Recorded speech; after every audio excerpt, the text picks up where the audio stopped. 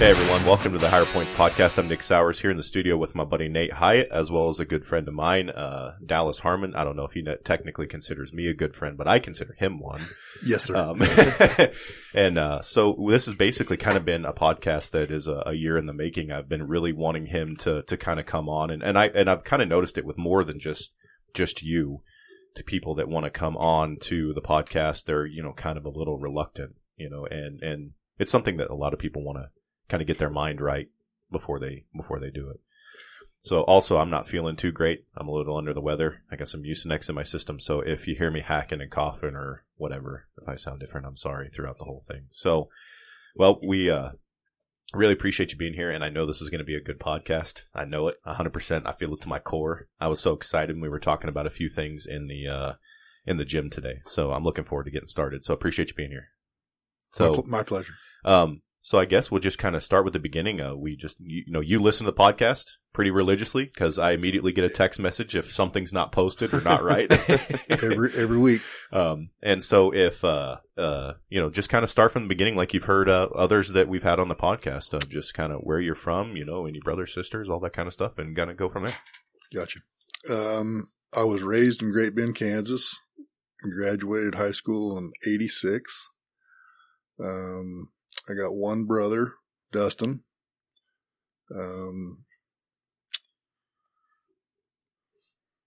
Is he around here?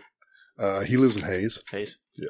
Have you always kind of been around the Great Bend area, or did you stay there? When I graduated, I went to college in Highland, to community college.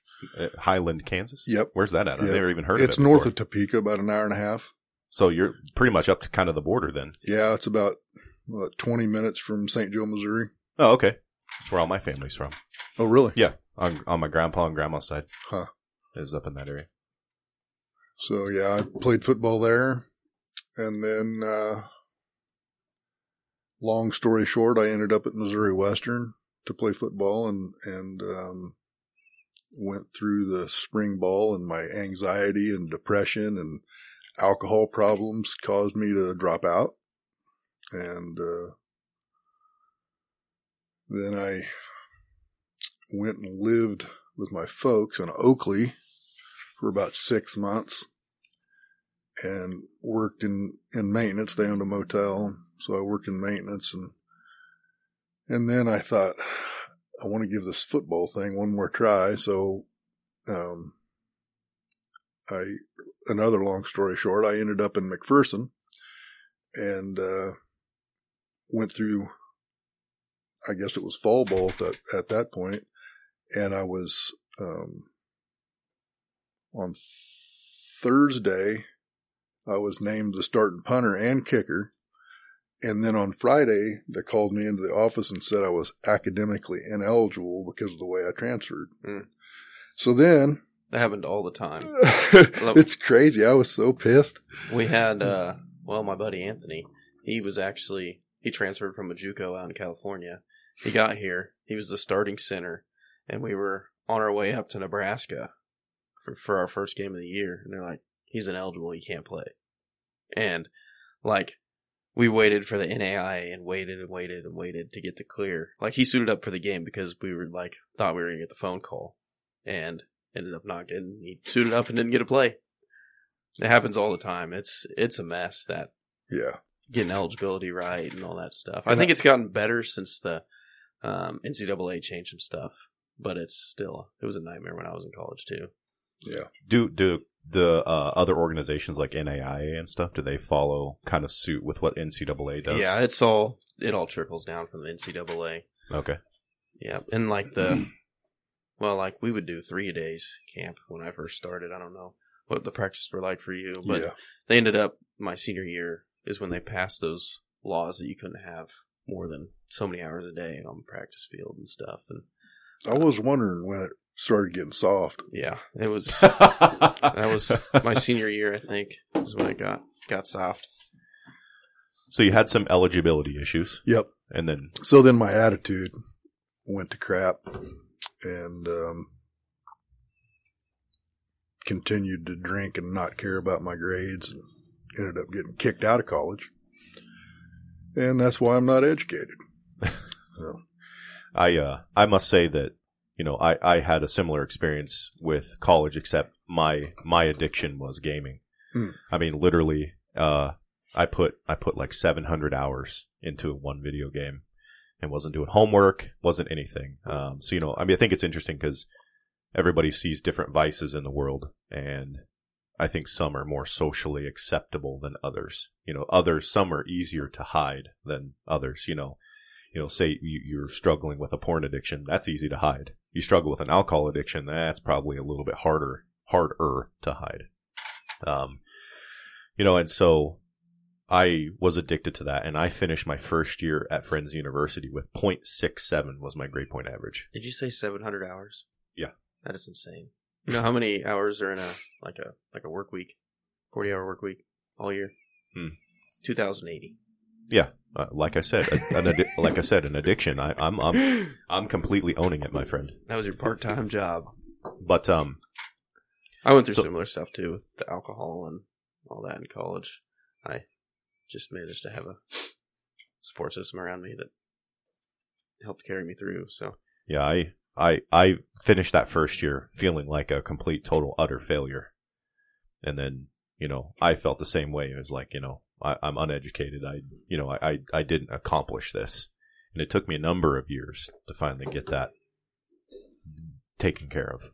So what did you do essentially, I guess, kind of once college, I guess, was kind of in the rearview mirror?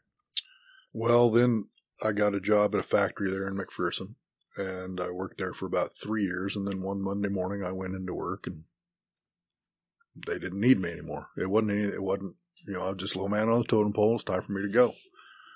And, I had a drinking problem, but it never caused me to miss work. I just didn't. But I knew that when I lost my job, that something had to change, because without a job and a drinking problem, the drinking problem was just going to get worse. Mm-hmm. That was going to be your full-time job. Yeah. Yeah. So I started drinking approximately when I was 14. And then this job loss took place when I was 24. And so I quit when I was 24, and I haven't had a drop since. Wow, that's no small feat. About 31 years ago. That's pretty badass. And that's only one of the badass things. I'm pretty proud of that. Yeah. Yeah. And so when you finally made that decision, like, where did life take you after that? I ended up going back to my folks for about 6 more months, working maintenance. And my dad instilled confidence in me to learn how to fix things, around the motel. So I was able to, I guess I learned everything from my dad. I got confidence from my dad. And then, I decided that I needed to be in a different place than my folks. So I moved to Hayes, and I started my own lawn maintenance business, and I had that for about 15 years. And I just got burned out. Just the winds of Western Kansas and Yeah. Just mowing the same yards every year. Dust flying everywhere all the time. I suffered burnout. And no moisture in that area, and probably hot all the time when it was summertime. Yep. Yeah. So ended up in Salina and lived there for probably 10 years. And I ended up getting on at a nursing home as a maintenance tech. And that's where I met Emily. Worked there for, I think, 3 years. And then an opening came up at the Sterling Manor. They're all owned by the same people, for an environmental services director. And that's a very fancy term. What is that in layman's terms? It just makes me feel important to say it that way. But no, I was just over, maintenance, laundry, and housekeeping. Oh, okay. Gotcha. Yeah. So, my boss in Salina said, I think you'd be good at it. Why don't you apply? And I did. And obviously I got the job. And then I was there for, I think, 3 years. And then they sold out. And when they sold out, I thought it just didn't feel right. Mm-hmm. It felt like, this isn't going to end well type thing. So I decided to get out. And Emily and I went on a vacation or a long weekend or whatever. When we came back, there was a postcard in the mail for this part-time mail carrier. And it was all like meant to be, like it all worked out. And so here I am as a mail carrier. Yeah, I'd say that's kind of, I guess would be my first recollection would be seeing you being the mail carrier. Mm-hmm. I mean, I was in and out of Sterling Village, obviously, quite a bit, or at that time, Sterling Presbyterian Manor. Right. At that time, just for different things of elder abuse cases or 911 hang-up calls and stuff like that. But I don't ever, really remember seeing you there. But I do remember seeing you, all the time as a mail carrier. I mean, I see you all the time. Did you show up at the manor when the lightning hit the building? And man, everybody showed up. It seemed like cops, firemen, the whole works. I was there the day that it was like raining like so bad that like the manor and stuff was getting ready to flood, and they were like putting up the like sandbags mm-hmm. and stuff like that around it. Was that like 2019? I don't remember. It would have been. Do you remember what years you worked at the manor? How long have you been carrying mail? I guess about 3.5 years. Okay, so the 3 years prior to that. Okay. Well, my thing was I was in a training when that happened, so I'm literally in like slacks, my dress shoes, my like $250 like leather dress shoes, and I'm like running around in like ankle deep water and stuff in these shoes, and I'm like, oh my gosh, like just trying to do like cop things, not dressed as one, like not ready for that at all. But yeah, so what's it been like to be the mail carrier? I'm just interesting of like, you always hear everybody always hears the old adage, nor rain, nor sleet, nor snow, nor shine kind of thing. And that's true. Yeah. That's true. We don't get off for any kind of bad weather. No snow days. No snow days. No. Kids are like, yay, I get to stay home. And you're like, oh, I wish I were your age. I remember those days. Yeah. So. And so it's interesting because I think a lot of people maybe don't understand the Sterling post office in general. They think like, you're a town of, like 1,500, 2,000-ish people somewhere in there. I probably butchered that, but, a significant amount of mail, runs through that little post office because of Sterling services and all that stuff, which I know you guys don't have to like necessarily sort or anything. It kind of they kind of have it all really pretty much done, and then it gets shipped elsewhere. But I mean, from an actual pieces of mail standpoint, that your guys' post office is, decently busy. It is. Yeah. And how many people work there? Well, on the city side, there's just 2 of us. Oh, so there's like a designation, like between. Yeah, there's city and then there's rural. Oh, okay. And rural gets the outer edge of town, and then the country. I got you. Yeah. And so, did you have the choice to choose between the two? No. Do you like being in the city? I do. I would. I enjoy the walk, even in bad weather. I enjoy the walk, and my back's not the greatest, and walking is really good for a bad back, and driving in a car is not. Yeah. Exactly. That's when my back gets the worst, when I'm sitting down for hours at a time. Yeah. Well, you're getting ready to do that more and more, boss man. We'll see. You're gonna be in that skid steer giving orders. Yeah. You're gonna be sitting all the time. Is that how you gonna do it? No. Okay. Point my finger. Hey, I can have them run the skid steer. I can talk about this on the podcast now because it's official. It is. We just need to make it Facebook official. Yeah. I just need to get my logo and everything done so I can make a post about it.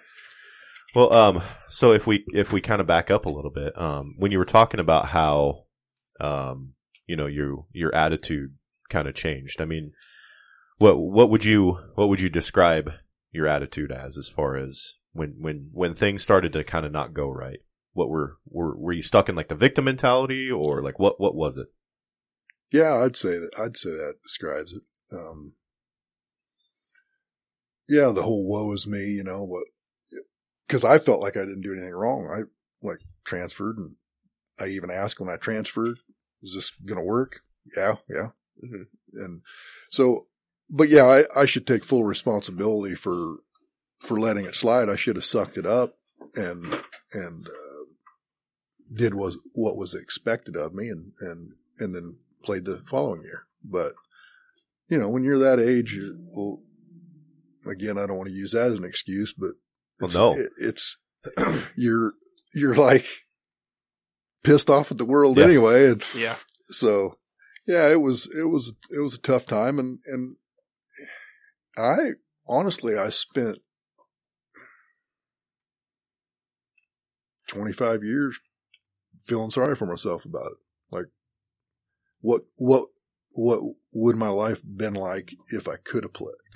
Like, Makes me think of the uncle from Napoleon Dynamite, the one that's always throwing the football into the camera. I don't know if I'm not a movie buff. Oh, okay. Well, other people that are listening will get Uncle the reference. Rico. Yeah, Uncle Rico. He basically is stuck back in his high school football days where if he'd have, like, I think it was like if he'd have made this one pass or something like that, they'd have been state champs and his life would have been different. But since he missed that pass, now he goes like door to door, like selling insurance or something like that and lives out of a van. Are you saying Dallas lives out of a van? Oh, now? Jesus. I knew that was coming. The moment that I said it. Down by the river. The moment I said it, I was like, man, that kind of came out wrong. And then Nate was like, yeah, that came out wrong. But, so I guess one of the things that you kind of had told me and then like we also talked about coming up, or talking about on the podcast was, you know, you kind of also not only did your mind go, but your body went as well. Yes, sir. Talk about that. Talk about that as a little bit as well. Very much so.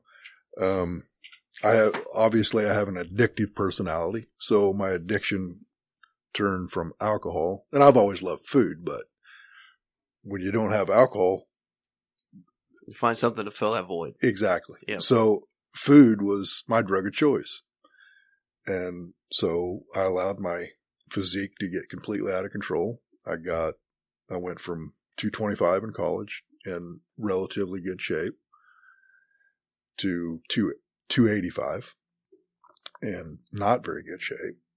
Lots of fat, not, you know, that I didn't put on weight and add muscle. That was all extra fat. Yeah. So, and then I got sick and tired of being sick and tired. So, I decided I was going to lose the weight, and I did it pretty much through willpower. My brother and I played a lot of tennis. I ate a lot of chicken and rice, and I got down to 185. And then I get down to 185 and I get all these folks making fun of me because I'm too skinny. I have family members who are supposed to care about me ask me if I'm sick.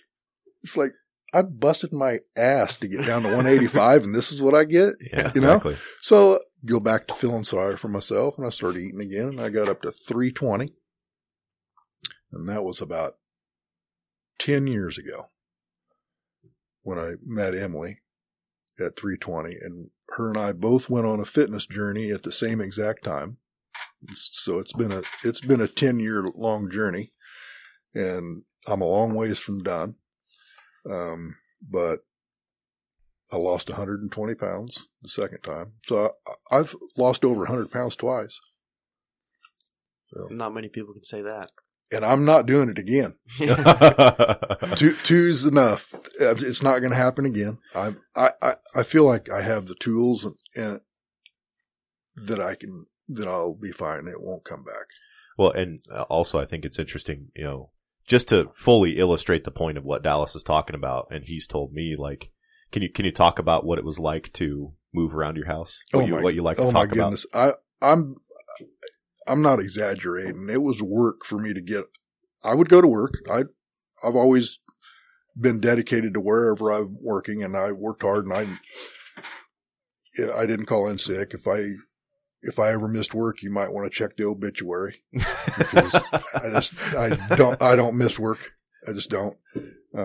But then when I got home, I'd sit around and eat, watch sports, you know, and it got to the point where it was a chore for me to get up and get another snack.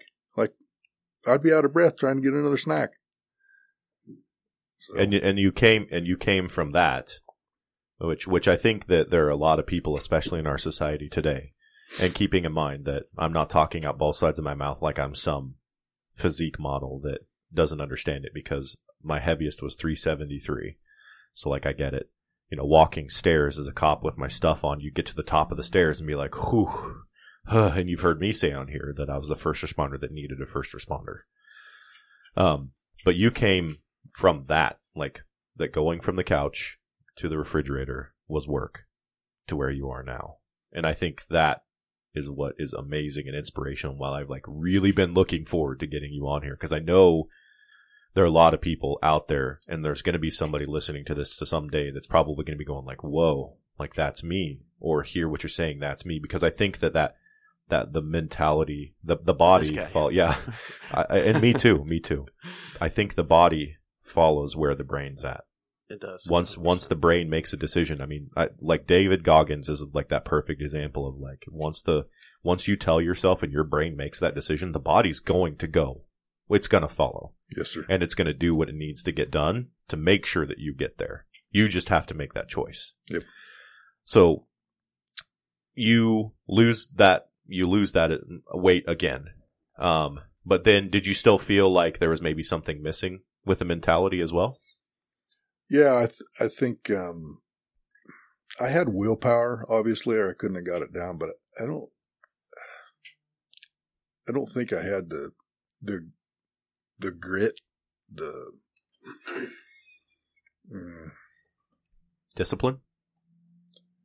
Yeah, I'd still fall off the wagon every once in a while and go on a few days spur to the old Dallas. So that's a slippery slope. And so I'm an all or nothing kind of guy. So there can't be any more slippery slopes. I'm stay true to the path. So you're kind of like Yoda, do or do not, there is no try. Well, so I'm curious as well, like, did you ever consume any type of like self-help stuff? I mean, like, obviously, we'll obviously get into Andy and 75 Hard and stuff, but prior to that, did you ever consume anything like that? Because I know you're not a social media guy. No, not at all. Okay. Because that was like one thing that I hope to talk about to the point that I was just driving and thinking about was, I listened to like Ryan Mickler, Andy Frisella, Jocko, like Layman Church. Like I listen to all these different podcasts, and like Goggins. Well, so like Goggins has got like his way of doing things, right? Ryan Mickler's got his way of doing things. Jocko's got his way of doing things, et cetera, et cetera. And I think it's easy for people in general, not just men, but people in general, to like see all of that. And then like you might do well on, say, 75 Hard, but then there's a piece of 75 Hard that's maybe against what, like, say, David Goggins likes. So now you feel like maybe you're not meeting David Goggins' expectations. And so it's kind of hard to like balance that. But you look at all that stuff, all those different, like, their foundation is all the same in all of those guys. Yeah. And it's like what we were just talking about, like you fix the mind and you fix the body and that kind of stuff. And every single one of those successful people are going to tell you, get your ass to the gym, Yeah. Yeah. I mean, that's really where it all starts. Well, and there's a concerted effort against that. I mean, and I personally believe in like our food and like what we're being told to do, just sit and watch Netflix. And, you've heard Andy talk about it a million times on his podcast. Like everything he says, I'm just like, yeah, I agree with that. Yeah. So what turned you on to like Andy and like, how did you get introduced to Andy and 75 Hard? Actually, Emily showed me a YouTube video of Andy, and she knew about 75 Hard before I did. And, I listened to a couple of his YouTube videos, and then it all just branched off, found out he had a podcast, and all went from there. But now I listen to him. I'm all caught up. I listened to every one of them. Even the previous ones, like I did not just Relay F. Just Relay F, yeah. Well, I mean, and that's another thing too about, I think also, I remember doing 75 Hard, and Andy did a good thing because he recently, like within the last 6 months maybe, started doing the everyday podcasts. It didn't used to be that way. Right. And I remember doing 75 Hard, and it was nice because I knew every time, except for basically the weekends, I knew that every time I was going to have something to listen to on my walk, Or I could probably get a couple listens out of one. And it was nice to be able to have that thing because to me, I equated listening to Andy's podcast the same way that Christians talk about being in the Bible, right? Like you go back to the Bible to like read that to kind of reaffirm and give you that solid foundation with which to build on. I always found that when my mind was kind of starting to wander or I wasn't focused, which is like kind of where I'm at right now, when I wasn't listening to Andy's podcast, like it was easier for that to happen. Whereas like it was when you go back to it, it's like you were going back to those foundations. Like he was kind of helping cement those things and kind of helping you through the program of what 75 Hard is, of that daily journey to make those things into a discipline, make those into like they're inculcated pieces of your life. They're not something you struggle to do anymore. And so I've always really enjoyed listening to that. And so how long did it take you to make the decision to do 75 Hard? Because I know it took me a while personally. I don't think I could put a number on it, but it was relatively quick. Because I'm always looking for a challenge, something to do, to say that I've done it. And I didn't realize that I was going to get out of it, what I did get out of it. I didn't realize it was going to be that deep. Like he kept saying that it's not a physical challenge. But going into it, you think that's what that is. Yeah, exactly. And then when you're done, it's like, wow, I'm changed more than just my physique. Especially the deeper you get into the live hard part of it. Well, he talks about in that of the daily progress pictures are that outward sign of the inward change. Like you can't see your brain changing, your thoughts changing, anything. He's like, that is your way of seeing tangibly of the changes that you're making. And I was just like, whoa. Like, cause that was the thing that kind of sold me on his program was, I think that it's easy for people to like meet a number, right? To like meet a deadline or whatever. Ryan Mickler had a guy on his podcast that was talking about addictions to pornography. And he says there's a lot of programs out there that are 30, 60, 90 days. And he's like, when somebody has like 90 days, he's like, it's easy for them because it's like, I've got this like 90 days. And then after that, now what? Kind of thing. And I even talked to you about that. If like once I was done, I was kind of terrified of like, now what? Like, am I going to go back to the old Nick? Which thankfully I have not. Don't get me wrong. I ate some chips today, but it was just a handful versus the whole bag. Right. There you go. But, that was what sold me on the program. And so like, what were your expectations in the beginning, but then how did they change as you went through 75 Hard? This is one of those questions you wish that you had that I'd scripted. And there you go. There you go. That's where I need the script. I don't know. Like I said earlier, I went into it thinking that I'd like to get down to a certain body fat percentage. I've lost all the weight I want to lose, but I haven't changed my physique the way I want it to be. I want to lower my body fat more. And stack on some muscle. You could do 500-pound sled drags with me. My back can't do that. you guys are freaking nuts. Well, sometimes I think I am too. also younger as well. That helps. That's what I'm noticing when I try to. Now keep wait up a minute. Him. Wait a minute. No. Hear me out. I'm not. I noticed when I'm trying to compete against him that I can't even keep up with him because I'm old by his standards when it comes to the weight room. So I'm saying, I get you. I understand. He's going to jump over that table and fight you. I was going to say he's getting ready to kick my ass. When people talk about age, that's a cuss word. It's like, it's just a number. It's just a number. It's not. But if you're old, it's out of your control. Like, I consider it an insult if somebody says you look good for your age. I didn't say that. I know. I'm just saying. I'm just saying that there has been people that will say you look good for your age. I want to look good, not look good for my age. Well, I guess did you notice, like, for instance, me, I again, because of my age, got the stress fracture.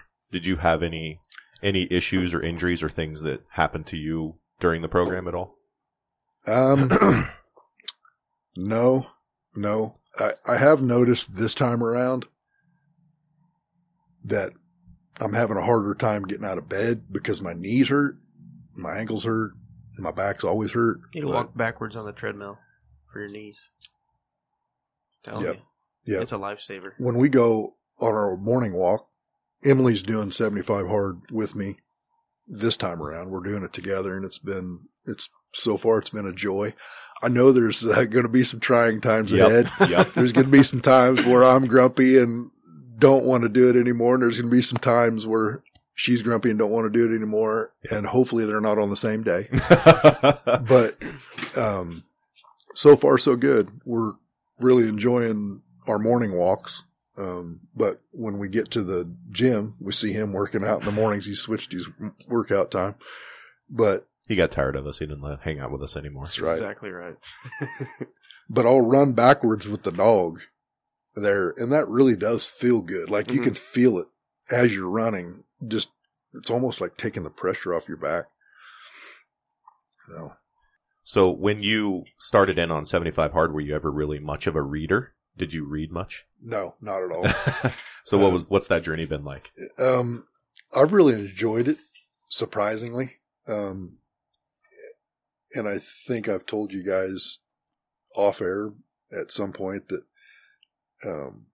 I have not read a book from cover to cover since the 4th grade, and that's not an exaggeration. I'm being serious. I was the same way. I had never, not a reader. Never. No, not at all. And now I enjoy it. I really do. What's your favorite book that you read so far? The Power of One More. Ed Milet's book. Yes, sir. That is a phenomenal book. Especially the reticular activating system. It's kind of like, okay. Yep. Know where he helped make sense of those things. Yes. Have you heard or read that yet? I've listened to parts of it. It's a really good book. Really phenomenal book. Written by also a really phenomenal man, just in general. Yes, I mean, just hearing that guy talk, it's like, that's the kind of guy you could potentially look up to. Not saying he's perfect and infallible. Oh, no. But the kind of person that you could certainly look up to. The same way, many people that we talk about on this podcast. So did you find it hard when you first started? Was it hard, or was it something that just kind of fell into place, or what did you think of it? Yeah, when I first started, I don't know if it was anxiety I felt, but I would get into it about a half a page and be like, just like almost squirming around. I couldn't relax, and it was like, I got 9.5 more pages to read, and then I'd fight through that and I'd get onto the next page, and before you know it, I was fine. And then now I don't have any issues with reading at all. I mean, I'm still slow, but yeah. Well, and also just if there's somebody that's listening to the podcast, we kind of just jumped in both feet because we have the knowledge. So for somebody that just jumped into the podcast, they're listening maybe for the first time, let's kind of explain what 75 Hard is, and I'll let you take that away since you're doing it. But it's Andy Frasilla's program, and what all do you do in 75 Hard? Let's first start there. There's 2 45-minute workouts, and one of them has to be outdoors. You have to drink a gallon of water every day. You have to read 10 pages of a self-improvement book. No alcohol, which is not a problem for me. Well, Anymore. Let's see. Choose a diet. Yes, choose a diet and stick to it. And no cheat meals and alcohol were the same, like goal. Yes, sir. And then, did you take a progress pic? You said. Oh, yeah. That's right. No, that's right. Daily progress yeah. picture. Yep. That's what everybody forgets. That's what I forgot. That's why I failed. Yeah. Well, you heard me. I didn't fail thanks to him on day 74. That's crazy. Because he texts me. But did you ever notice that what were the things that you, I guess, felt like were in the beginning maybe were kind of like a struggle, or that you maybe weren't expecting? The progress picture was a little weird for me. I'm not into that kind of stuff, taking selfies or any of that. So it was a little bit weird for me. And I had a hard time in the beginning making it a part of my routine. I'm very routine oriented, and especially in the morning, all my habits are things that I do and at this point don't even think about them. And so I had to implement the taking of the picture immediately following my shower before I ever got dressed. And I have to do it at the same time every day or I'll end up forgetting. And I did have one time where, for whatever be the reason, and it was early on until I developed that habit of doing it, that I was delivering mail and it just hit me. I forgot to take my picture today. And so I kept telling myself, I got to take the picture. Got to take that picture. And as soon as I got home for lunch, I took my clothes off, took the picture, put my work clothes back on. That way there wasn't any of this falling asleep at night. Yep. Because that's what happened to me, because I had a funeral that day. And I was like in a hurry because I'm like, I got to get like 2 hours of sleep in, like getting the family out the door for school, all that stuff laid down. Okay, got to take my nap. And then Dallas texts me asking something about like, I think you said you were asking, are you excited? You had one more day left. You had one more day. And I went, oh my God, I forgot. And I was like, Dallas, I love you. You're amazing. Thank you. And like, was like, you just saved me like so much heartache. And took the picture and went back to sleep or went to sleep, I should say.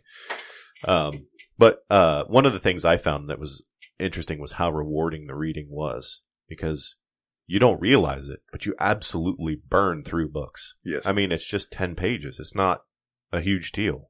And of course, Andy will tell you, a whole picture book with, pictures on one page doesn't count as reading that book, So Nate's going to have to get something other than coloring books to read when he goes to do it again. But,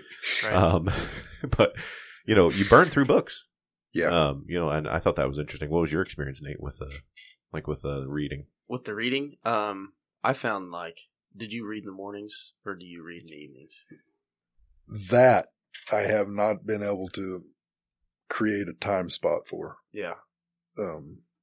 It was I found my best days were when I got up, went to the gym, got my reading done, got my progress pick done, and I had my gallon of water almost done by the time I was going to work. Those were my best days when I got everything done in the morning. It was the days when I let the bitch voice win.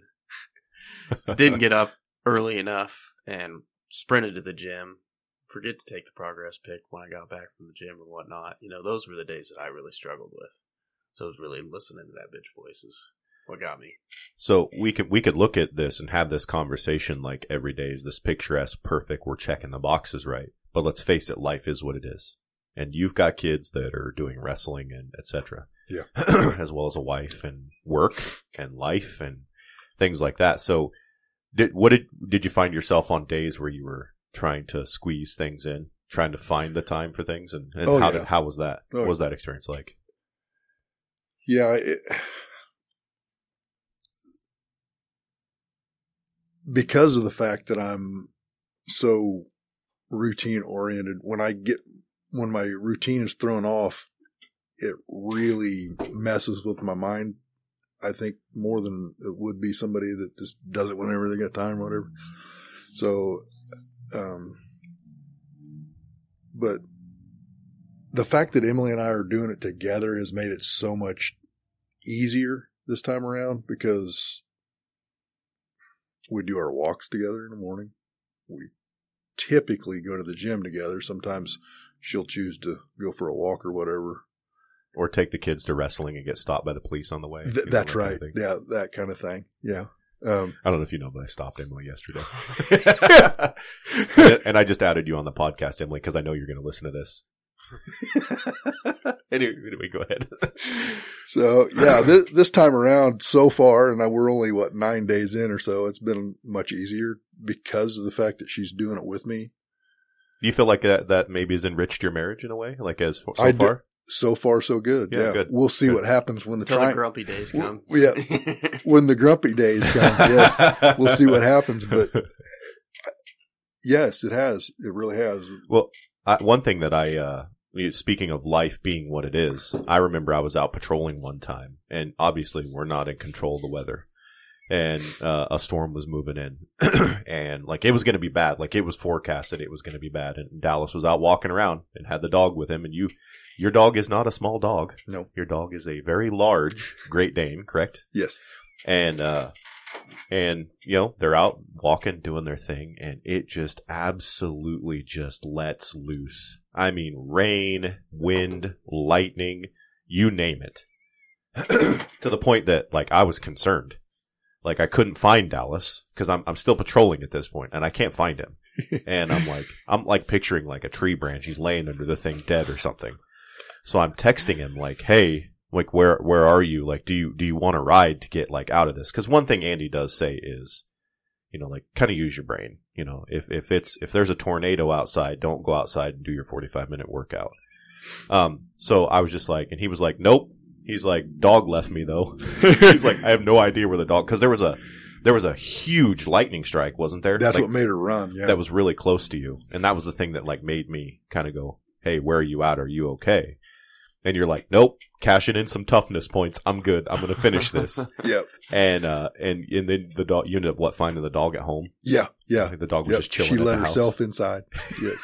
Yeah, it was crazy. Full disclosure though. There were 7 minutes left in the walk when all this broke loose. If I would have been 7 minutes into the walk, I probably would have chose a different time to do more. Waited another hour. And, yeah. Well, and there was one time that you and I went for a walk, and he's got like this perfect route that like we left his house, and like when we stepped back at his house, it was like 45 minutes and 3 seconds, I think is what I tracked on my watch. And I was like, man, you got that down to a science. I had it like I could walk out my front door and follow my path, walk around the lake twice, and get back to my front door in like 44 minutes. There were a couple of times I got to my house and I was like literally walking circles out in front of my house. You see the GPS track. I was like, oh, come on, like a couple That's more the minutes. longest part of the walk is when you come up just a little bit short and you're walking out front. Yeah. Well, here's how bad it is. I would do like push-ups or squats sometimes too. Do some of that stuff outside.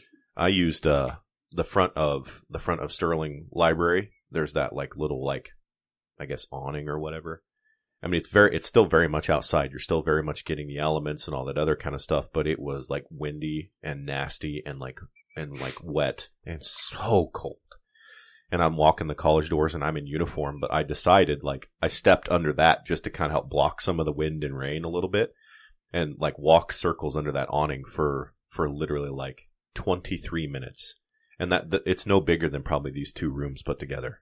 And just someone probably watched the camera and was like, this guy lost his mind.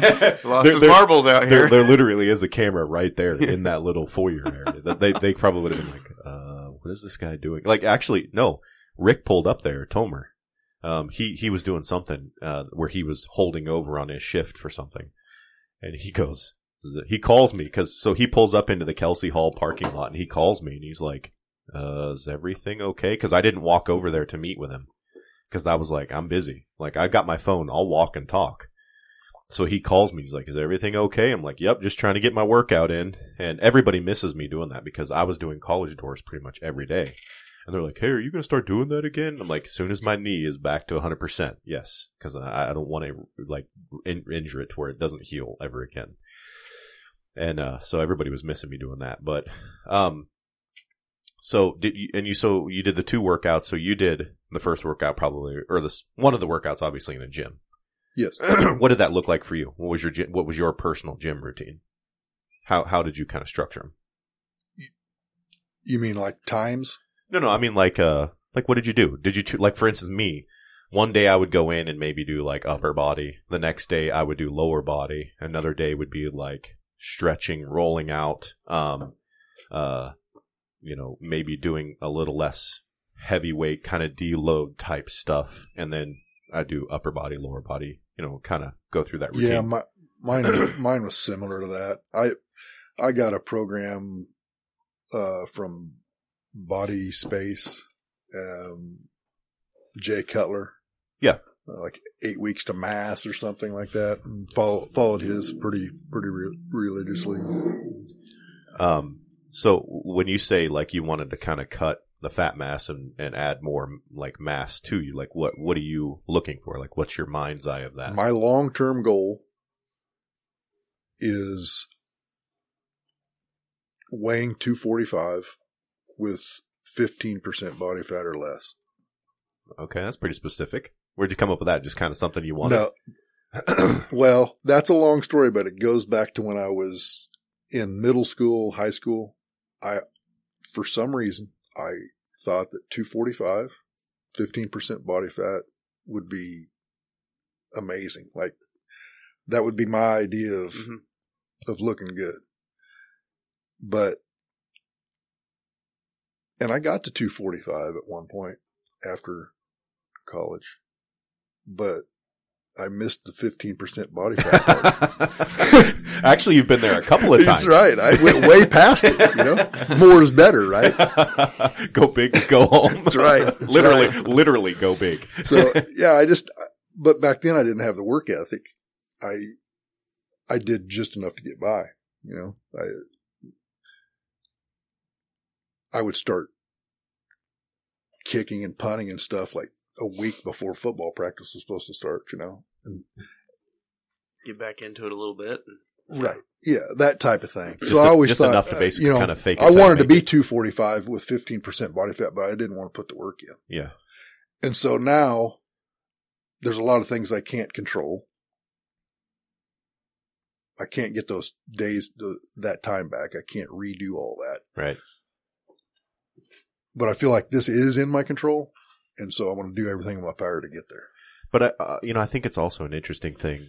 You also have significant perspective because of your choices then. Do you think you'd be where you are without those decisions that you'd made in the past?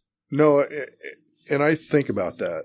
I wouldn't have the life I've got now if those choices were made any differently. So I consider all my bad decisions in the past. At this point, I consider them a blessing because I wouldn't have my wife. I wouldn't have my life without making those decisions. Yeah. Like Jocko calls them tuition payments. There you go. Yeah. Yep. There you go. Yeah. I mean, I think that's interesting is it's really easy, especially in that victim mindset, to kind of get wrapped up in that. Like, oh, I really wish I wouldn't have done that. And use that to beat yourself up or push yourself down instead of using it to lift yourself up. I think that's something that probably everybody goes through is that victim mindset stage. It's easy to. But there's just some people that never pull themselves through that, and they stay in that way their whole lives, and which is sad, that they are not living up to their full potential and just I don't know, you're gonna fail and you're gonna fall flat on your face, but that's good because you learn from it. Well, I think you're gonna learn from it. Oh, yeah. You're not gonna make that mistake again. Well, it's easy to see. Like, say, on my phone right now, I have a collage that I made that is my day 1 photo and my day 75 photo. That's easy for me to take and tap my thumb on and post it on the internet. And whoa. And you get that essentially instant gratification of seeing what that change was. But nobody really knows what happened, all the bullshit that happened in the middle. Like all the times, and this happened, I'd say probably 5 or 10 of the days where I was literally chugging water at the end of the day because I had neglected drinking throughout the day and not making excuses. I'd neglected. And it was harder in the wintertime to drink your water. Yeah. It was the only thing I had left. And I was sitting in my chair, not watching TV, not doing nothing, but I'm so tired. I just want to go to bed, but I can't. And I'm just chugging a gallon of water, just trying to get it down. And, so nobody sees those struggles. And I think that's also on a more bigger, grandiose picture when it comes to being a good man or a good construction worker or a good mail carrier or a good police officer is when it comes to being a man, everybody thinks I'm going to go into the burning building and pull a lady out over my shoulder, and now boom, I'm a man, and I'm going to get like this exposure in the news and like, look at me. No.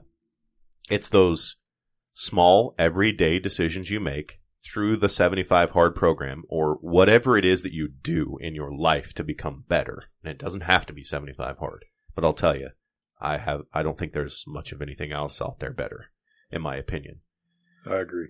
But it's those small, everyday decisions that are going to build you into the man and the person that you want to become. And I don't care if that means that you dig ditches for a living, or you're the Secretary of State or the President of the United States. That's what's going to build you into the person and the man that you want to become. 100%. Mm-hmm. And programs like 75 Hard are what help build you to that. And being around people, which is why I also gravitated towards you and like all the people that, you know, I'm very, very selective of the people that I allow in my life and the people that I allow to occupy my space. You know, and I most recently had to actually cut another one out of just like, you know, you're kind of weighing me down, holding me back. Not that I don't love you, not that if you called me, I wouldn't be there. But like, you know, you don't get my emotional side. You don't get all of me anymore. But, you know, there's just those small decisions. And sometimes they can seem like big ones. Like I'll tell you, cutting my friend off and sending that text message was an incredibly hard decision. I bet so. But it was a small one in the big scheme of things. As far as, you know, it wasn't like spending $1 million or something like that. So I think the important key there is just making sure that whatever it is that you're doing, that you're making small, smart decisions every day. I think is the big takeaway, in my opinion, from 75 Hard that help grow you into what you're getting ready to become. And I think a huge thing, like, not necessarily in 75 Hard, but like in a fitness journey, a lot of people think that everything needs to happen now, you know. Instant gratification. And, well, they want, like they're going to start meal prepping, they're going to start working out, they're going to start doing all this stuff at once, and it overwhelms them, and then they stop, you know. And so I've found that I've got to do little things. Yeah. Like, this week, I'm getting up every day at 4:30 to go to the gym, you know. Then maybe next week I'll start cooking my breakfast. Then maybe the next week I'll cook my breakfast and have my meals, you know. Or maybe it's 2 weeks between or something, you know. Just like those little steps so you don't overwhelm yourself with all that stuff happening at once. I feel like is a huge thing. Yeah, yeah. Well, it goes back to the old cliche adage of Rome wasn't built in a day. You know, one stone, one day, one thing at a time. And I think, you know, Andy talks about the culture change that we need. And that's where we're at as men, and what we're all doing, what we're all attempting to accomplish is we're not going to vote ourselves out of what's going on and into prosperity. You know, making those small changes and becoming the men that this world needs us to be is where we're going to start making the change, and where we're going to start influencing real change, especially in our kids, for our lives to be better and their lives to be better. And that's what I, you know, probably love the second most about the program is just the fact that, you know, Andy is investing in people, because he could easily sell this. Like you could, you know, you have to pay some sort of a subscription or whatever. He could sell it all and sit on a private island and do nothing. Like yeah, he could buy Epstein. He could buy Epstein Island. Like, I mean, just like him growing the company like he's growing, you know, taking care of thousands and thousands of employees. Like he doesn't have to do that. Like he could resign and he'd be set for life. Yeah, that's probably what I align with the most with him when it comes to like his mindset. Is I absolutely love investing in people. Mm-hmm. And that's why I also love this. That's why I was so excited when you were coming on. And I was like, yes! Because I was like, I know that there's somebody that's going to listen to this and go, like, if one person listens to this and says, like, whoa, and changes their life, boom. Like, everything we've done, all the time we've spent, all the money we've spent, everything is worth it. And I just love investing in people and lifting them up and seeing them succeed. And, like, it's so enriching and fun, and also a weird mindset from what our society is right now, because there's a lot of me. And, you know, it's not in line with what life has for us. And lifting other people up, no matter what job you're in or what religion you are or anything. We're all in this grand experiment together. Yes, sir. So, this is more about you than it is me. I need to shut up. And so you ended up with that. So what's the? I hate you. You should try talking once in a while. I'm trying. Can't get a word in with this guy. Oh! that was too easy. All right. Well, I'm going home. You guys finish up. All right. Just to let you know, we're well past the to the point time frame. Yeah. Yeah. My goodness. Look at you. Wow. I'm proud of you. I'm actually surprised. Really? Yeah. Well, so what kind of happens for those listening? What kind of happens or could happen or is encouraged to happen after 75 hard? Like, what's the next step? Well, I think that if you do it right, if you do 75 hard right, that you'll go right into live hard. And that's part of a year-long program that's basically 75 hard into 3 more phases. And you add more critical tasks. Critical tasks is what he calls them to each phase. And like talking to strangers. Yes. And cold showers. And, yeah, the first phase was 75 hard, and then you had to do 10 minutes of positive visualization. Yep. And that was a challenge. I made it through. That would be hard for me. I feel like my brain wanders so much. Amen. Yeah. And my mind did that too a lot, and I'd have to start over. Yeah. Yeah. I'd be thinking about some bill I got to pay or, something. And then I guess you have bills? You don't have everything figured out and you're rich and like. Yeah, sure. Oh, okay. Sure. Yeah. And then cold shower. You have your like 3 additional tasks that you kind of choose. Yes. To make into a habit. Yes. Yep. And you do that for 30 days. And you can do that at any point after the 75 hard. And then phase 2 is 75 hard again. But you have to take a 30-day break between phase 1 and phase 2. Yep. And that becomes difficult because are you going to stay disciplined? You can let some of those habits slide, and then you got to pick it back up. Makes your momentum just dead stop. Yeah. Because you want to keep that rolling. Yeah. Yeah. Yeah. Because when I went into Live Hard, I took a 3-day break, and that was hard enough. The 3-day break before I started Live Hard. Ideally, I think one would want to just go right into it, but so the 30-day break was difficult to get started back up on phase 2 of it.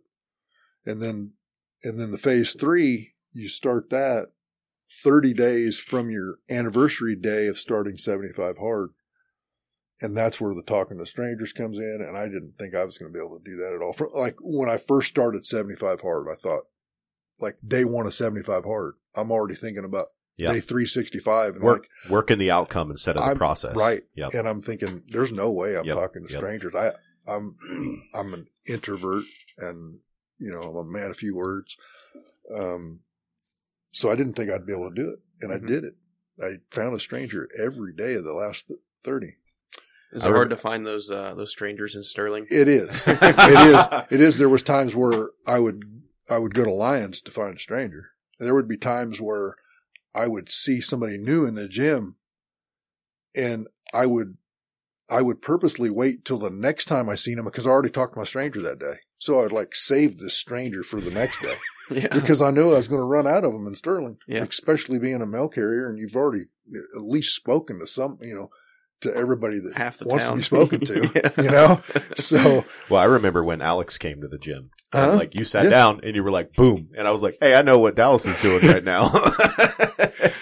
Yes, sir. Checking that box. He's a nice boy. Yeah. Yeah. He's a good kid. He's a geek and a nerd and a dweeb just like me. He is like, funny story. My mom would probably not appreciate me telling this, but my mother says that my wife was not in any way involved in the conception process of my son. He was pulled directly out of my ass. Is what my mother says. Little clone. He is just like me, and he annoys me, and I'm like, now I understand what my wife feels like. But so, and then there was also the random act of kindness. Yes, and I did that. That was really cool. It got to the point where the kids would see me do some of them. Like, I think it would have been Thanksgiving.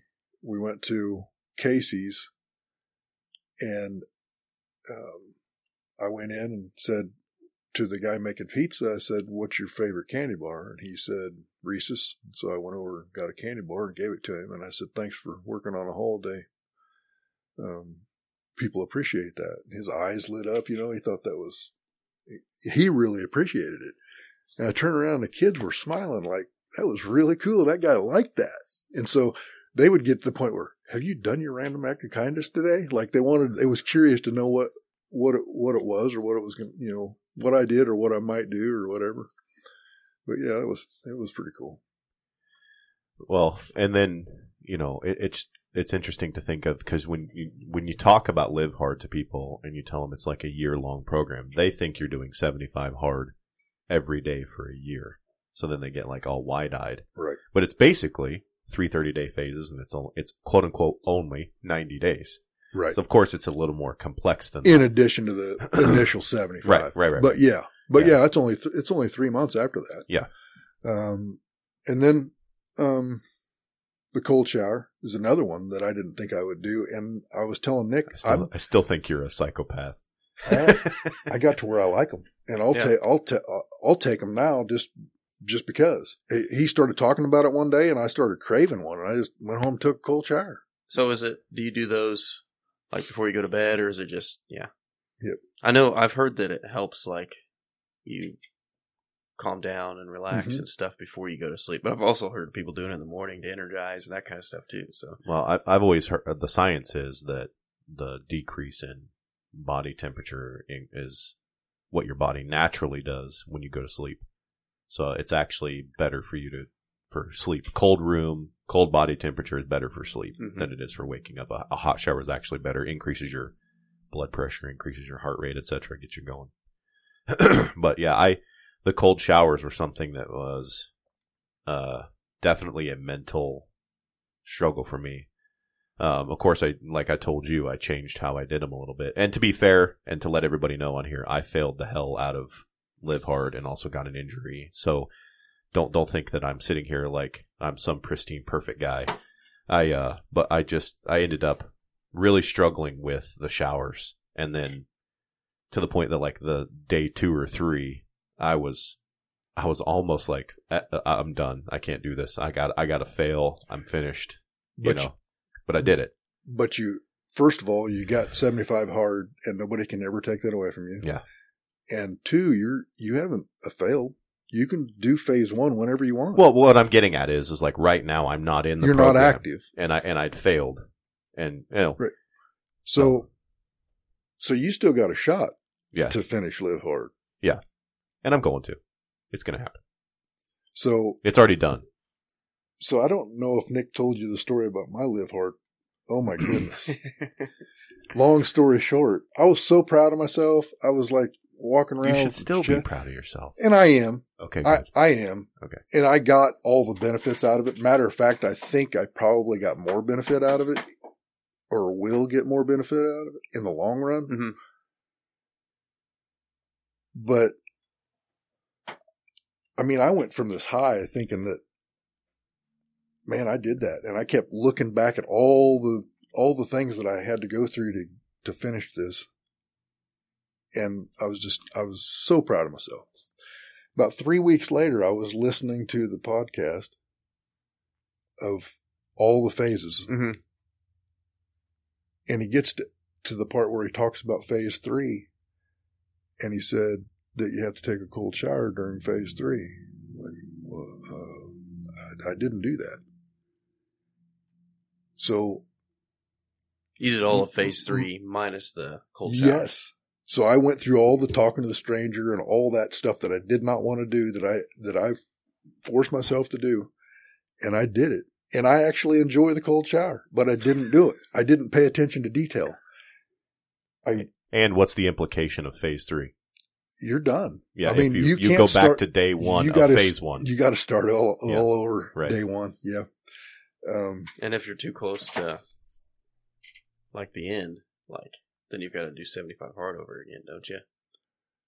Yeah. During phase 3, there is no other choice but to start over at 75 hard. Yeah. At any point. Yeah. Day 1 of phase 3, because. Oh, I thought you started over day 1 of phase 1. No. Ooh. Because then you're off on because you got to start phase 3. The anniversary day, you starting 75 hard. So 30 days beforehand. I'll be damned. Yeah. I learned something Because if you fail it, then you're off with it 30 days. You can't finish it before your anniversary. And something that's a lot more difficult than one would think is that you have to start phase 3 exactly 30 days prior to your anniversary day. Well, I had myself all jacked up. I'm going to start on this certain day, and got ready to get up. And my first thought was, I'm going to wait till tomorrow. That bitch voice. Yep. You can't wait till tomorrow. You have to start that day. Yep. And that's a lot more difficult than one thinks. So there's so many things to it that one don't think about. But yeah, I was extremely disappointed. I admitted to Nick that I went home, and when I told my wife, I cried. Mm-hmm. It made me cry. I mean, it's a lot. It's an emotional battle the whole time. Yeah. Because I went from thinking that I did this to knowing that I didn't, like that. Mm-hmm. I had to re-listen to that 3 times to be sure I heard what I heard. My stomach, my heart dropped down into my stomach. It was awful. When Dallas was telling me that, I remember getting all wide-eyed. We were sitting back. I was sitting back on the mats, and you came back, and you were like, "I've been waiting to see you face to face. I couldn't text this. I had to tell you this face to face."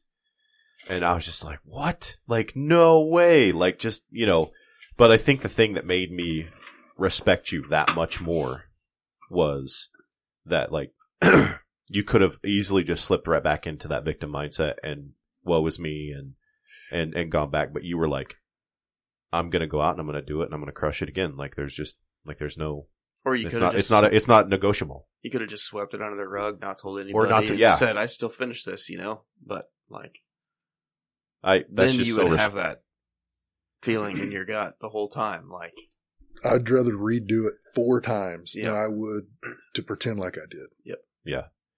I just think that's so respectable and commendable. And like, I don't know if you noticed or if I ever told you, but like I almost started crying sitting there listening to that because I knew the implication. I knew the feeling. I knew because, I found myself like you were talking about, like working the outcomes and the process. I'm like, well, what's it like going to be on day 45 or 70? And once I found out, I focused on the day I got better. But,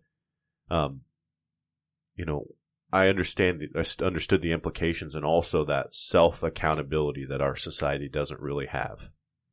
And you could have just easily, and nobody would have been the wiser. Nobody. Mm-hmm. But you didn't. And that is what I'm talking about, and Andy talks about in that culture change. That accountability is what's missing from our society right now. On the smallest of things. That was accountability on a shower. That was accountability on water hitting your body. That's it. At the end of the day, when it comes down to brass tacks. Now, you are going through another year process, mm-hmm. but I know that you still gained from the random acts of kindness, and you enriched how many people's lives as a result of random acts of kindness. And you said you're a man of few words. And because I remember when I first asked you for the podcast, it was kind of like like I'm going to have to kind of get my mind right or what. And I want to do this and this and this before I do it. Yeah. I can still remember that too. We were at Garfield and Broadway and I was patrolling. I'm like, hey, and you were like, but so, you've come a long way, even though you didn't do the cold shower and you're doing what you did, but you still gained a lot. And I think where you're at and where you're going to be, you're going to notice a significant difference a year from now.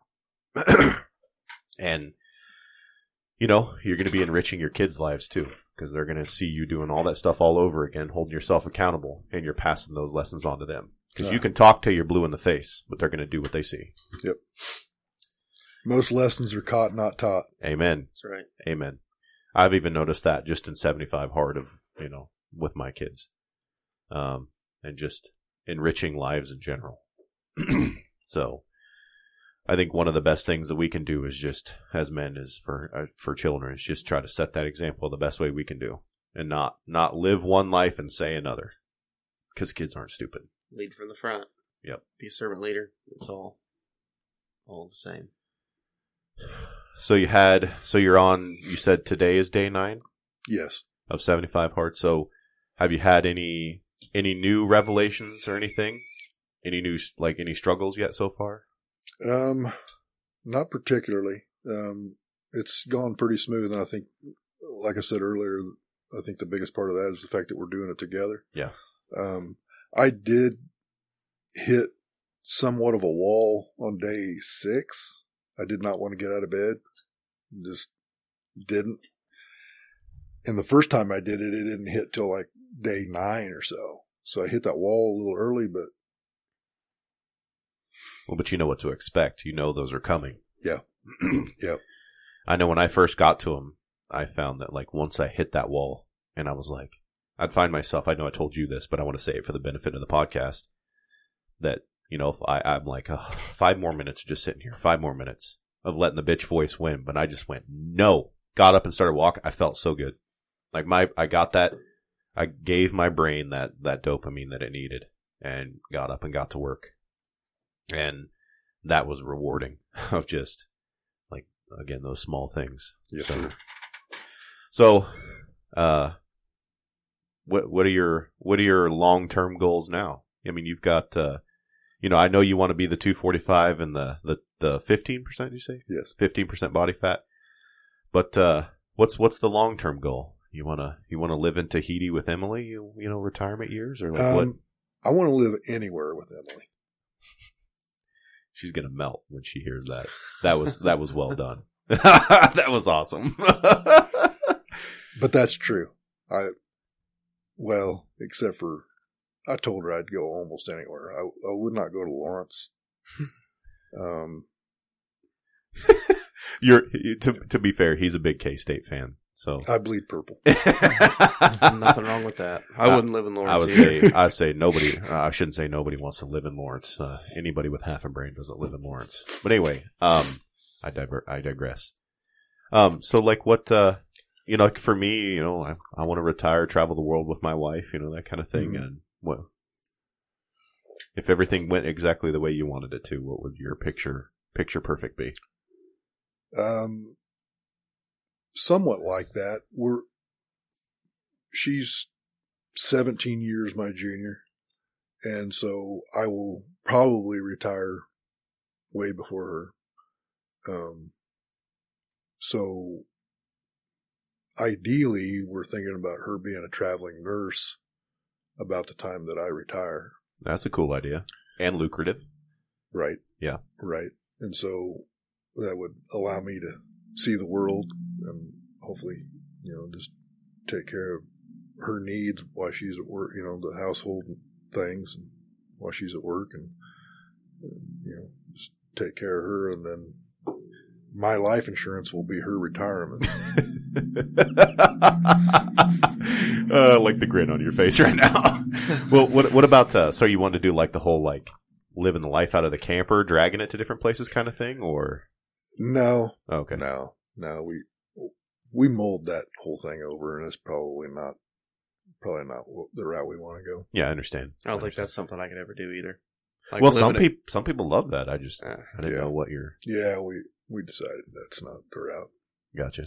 So most of those places, they sign 13-week contracts. I could be off a little bit, but I think it's 13-week contracts, and so you could just rent a nice hotel or whatever by the week, or month-to-month apartment deal somewhere. Yeah, I watched an Instagram video where a guy was not just talking about it and putting text on a screen, but he was showing like check stubs of like hazard pay plus holiday pay plus overtime pay plus working this many days in a row pay. And as a traveling nurse, he made $17,000 in 1 month. Yeah, it's crazy. Is what he made. I was like, what? Wow. I mean, like, if you played the game right, and like, let's just say you set a number at like, my livable wage is $60,000 a year. Like, let's just say that's the number you decide on. As a traveling nurse, if you think about that, if you did that, you could work 3 months and then take the rest of the year off. And as long as you budgeted adequately, you could essentially live off that if you really wanted to. So you could be kind of semi-retired if you really wanted to anyway. So right. That just came to me while I was talking here. I just wonder when that well's going to run dry. Like, when's this going to burst? Well, you can only pay so much for so long before they're going to have to tear it all down and start over. Well, with the way that the medical field's treating nurses right now, nobody wants to go and work full time and stay really much of anywhere. So it's ripe for the picking right now. They're laying off people like crazy. Like 300 people got laid off. Oh, really? Yeah. And I think it was like 11% or something of their total workforce gone. Wow. They had new ownership come in. They fired the CFO, CEO, like cleared house. And then they're like, well, if we don't do this, we'll be shut down in a year. So Hutch Hospital's they're in a tight spot right now. Wow. I think there's a lot of those hospitals that are that way because I think post-COVID there's been a lot of... Yeah, well, like he said, the money well ran dry. Yeah. You were trying to run things like when, oh, wow, we just had to say they have COVID and we get extra money? Yeah. Well, they were relying on that government money and they weren't running it like an actual business. And that happens all the time, like the green energy stuff. Like those businesses don't work because they rely on grant money and grant money runs out. Eventually. Yep. It does. We could get off subject and start complaining all over. Whole new podcast. We can push stop on this one, start a new one. Yeah. Well, we definitely beat the mark that you set by quite a bit of the to the point. Yeah, that surprises me. Well, I'm proud of you for doing this. I know this is definitely outside your comfort zone. So, well done. And you're going to be talking to a lot of strangers for a long time because this is going to get uploaded and, not going to go anywhere for a long time. So it could be played by anyone at any time for any reason. So, all 30 of our listeners, they're going to love it. Right. There you go. It's more than that. But, usually we ask people if anybody were to want to reach out to you and contact you, that kind of thing. I mean, I know you don't have any social media or anything like that, but, and I'm not asking you to be like, here's my phone number. Right.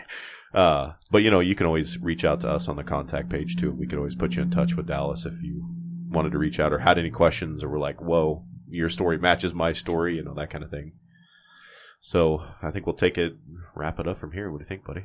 That way you can get to go pick up your kids and not feel rushed and all that good stuff too. Sounds like a plan. Yep, we appreciate you coming on, and it's been a fun conversation. So thanks for listening to the Higher Points, guys. And just once again, just want to say thanks to Dallas for coming on. I know this guy has been through a lot, and he has achieved more than a lot of people do in their lifetimes just through these last 3 years through his program, let alone losing 100 pounds twice, So just want to thank you. And if you guys would give us a like on social media and share the podcast, we'd really appreciate that. And just thanks for listening, guys.